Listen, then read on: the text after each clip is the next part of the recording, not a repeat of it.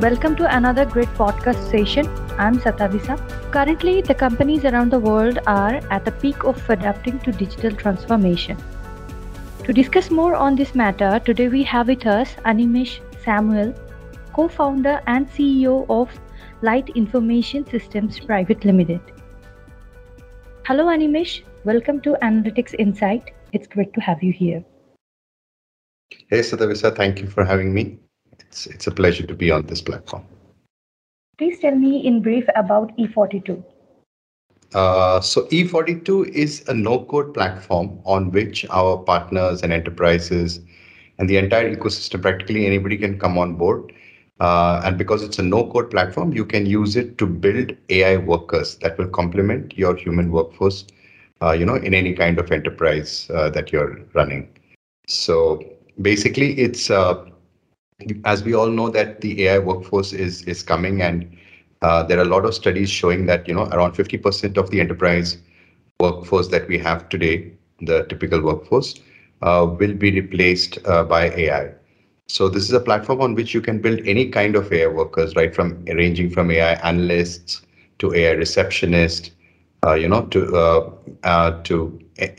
practically any kind of AI gatekeepers, AI recruiters. All of this can be built on this platform as we speak.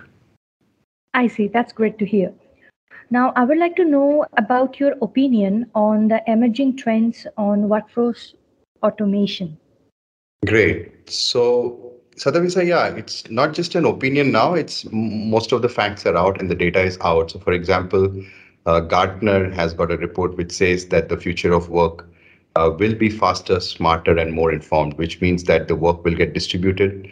Everything goes hybrid. It becomes really fast. The teams becoming agile, and then the AI joins these teams, and the computers themselves will get conversational, which means they will start talking with humans, and the simple things will become smarter.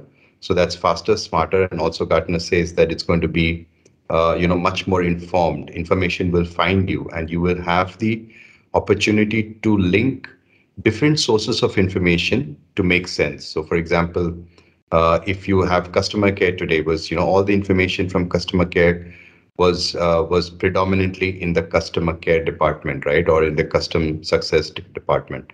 But tomorrow, product will be able to use that information in real time to tweak their product. Marketing will be able to use that information or that feedback that comes from customer care to improve their messaging and so on and so forth, right? So we are talking about a future where there will be no more silos. The enterprise itself will be one big, source of data, and that data will be much more intelligent, and it will find, the right person to disperse information to as and when needed. So that's the future that's coming up, and there are a lot of statistics showing that 57% approximately, as per McKinsey, is estimated. World Economic Forum submitted a report on the future of work trends, which talks about more than 53% of the employable workforce within enterprises will be AI workers. So it is inevitable, and the future is coming where the same amount of people that will be there in enterprises will be able to deliver at least 3x or 4x of what they're currently delivering. So you will have, with hyper automation, you will have, capabilities that or optimized production processes, that was unthought of before this era. And this is going to happen in the next 3 to 5 years. So change is going to be very rapid. And like I said, any kind of disruption, like I always keep saying, it doesn't happen with one kind of technology really emerging. It happens when multiple technologies, come together. And that we are seeing today with, whether it be IoT, with 5G, and with AI. When you club all the three of them, you will get a future that is really smart, fast, and, very well informed. I see. And it will be great if you can share some use cases of E42 and explain to me how it is expanding the partner ecosystem. I would love to do that, Satin. So basically, the way it is that you have various kinds, like I said, of AI workers that are built on the E42 platform. So you have Let's take a few examples. So you have the AI Analyst, which which runs in companies like Tata Communication, which basically helps. So the AI Analyst can be for various departments. I'm just talking this example of a marketing AI Analyst, which will look at tons of data, from various dynamic resources, and will prepare a sort of a dossier or a folder of the prospect that these kind of large companies want to reach out to, and then it will also let you know the kind of it will give you the kind of knowledge that will help you make the right pitch, to the right person within that prospect company, and it will throw out options, that will be the best buy for those prospects, right? So it will be one report that can be generated by a kind of marketing analyst that is powered by AI. Similarly, you have AI finance executives which can process your payables, your receivables. You have AI receptionists that can greet people, not just in your premises, by recognizing them and checking if they have an appointment and sending them to see a particular person, but also on your website, by recognizing them through their IPs or any of those parameters, and then proactively identifying if they're a customer or they're a visitor, and then helping them with their needs. So, or it could be HR executives, which we have some award-winning implementations with large manufacturing companies, which where they are able to help the employees through the employee journey, right from there how you hire them. So you have AI recruiters that help in hiring. Then you have AI onboarders, you have AI dipstick survey specialists, you have AI emotional well-being agents, you have AI HR executives, and all of that, which is there for the employees. Similarly, for customers also, you have AI customer care agents, service executives, and etc. That's built on the platform. So to give you a gist, you can take any kind of a job today that required cognition, which is a evolution from the robotic process automation, where in a robotic process automation, the automation is very robotic and repeated, whereas in a cognitive process automation, or intelligent automation as we call it, the process can change midstream, right? So it can make decisions, and it can make its own decisions based on previous data, non-programmed. That is the key part of AI, which is different from programming. So just based on pure data, the AI can help optimize various things, whether it's your customer interactions or your production or your supply chain or your intelligence gathering, any of those things. So yeah, so there are tons of use cases, and that's where our partners come in, because we are AI NLP specialists. E42 is a no-code AI platform on which AI workers are built, but these are built by people who come in with subject matter expertise. Our partners, we have partners that are OEMs that have their own software that use the AI NLP capabilities of our platform to build AI workers. They might be any of the traditional HCM, ERP, CRM companies that want to make their tools more relevant, and just not work with structured data as they currently do, and rather they want the capability to work with unstructured data also, which is a lot of free flowing conversations, which is a lot of social media content, a lot of unstructured data that keeps generating, which is growing, by the way, at a faster rate than structured data when it comes to enterprise data. So to make sense of this, we have partners that bring in their subject matter expertise. So like I said, they could be OEM partners, they could be SIs or ITS companies, or they could even be freelancers or startups that want to try something and build their own product. So for all of them, the platform is available. And again, we have also made it the pricing in such a way that based on traction only, they keep paying us. So it's a win-win for all, and every enterprise is sure that when they're deploying an AI worker, they've got the equivalent of at least 5 humans for one-fifth the price of one human. So it's a great benefit for the enterprise.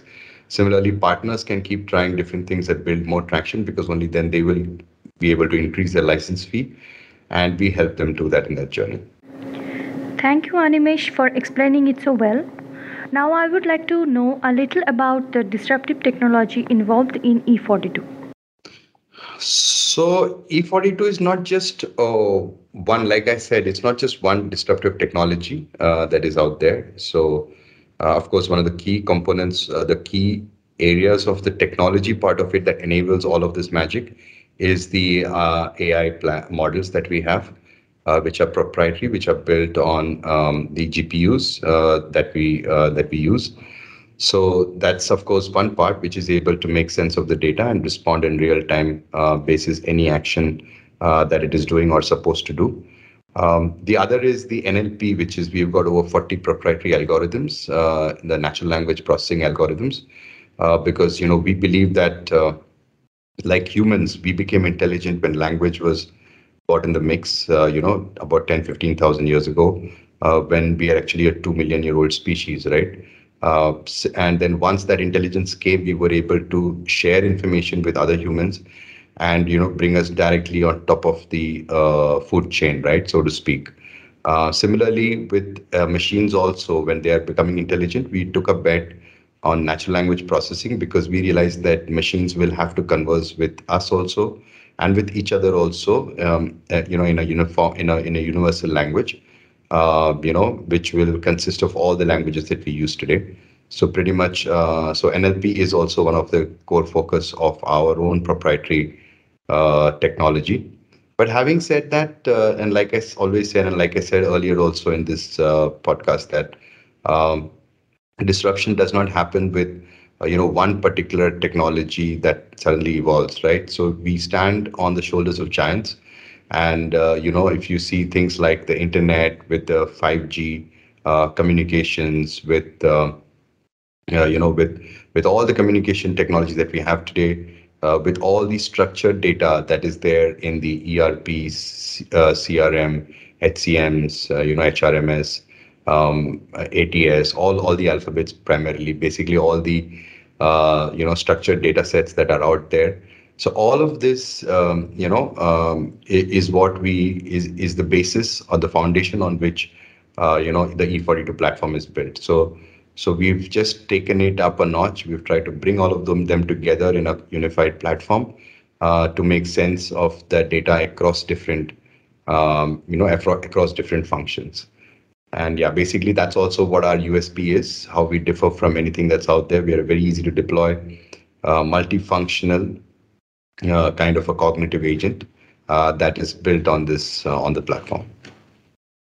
Amazing. Now, I'm a little more interested in knowing about the GTM strategy. Can you please explain it to me?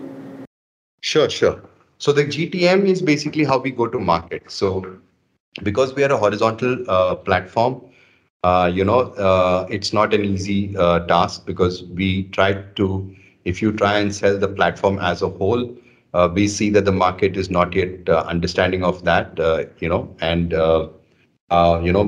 it's not ready for that as yet because people are still thinking when it comes to AI, people are still thinking chatbots, right?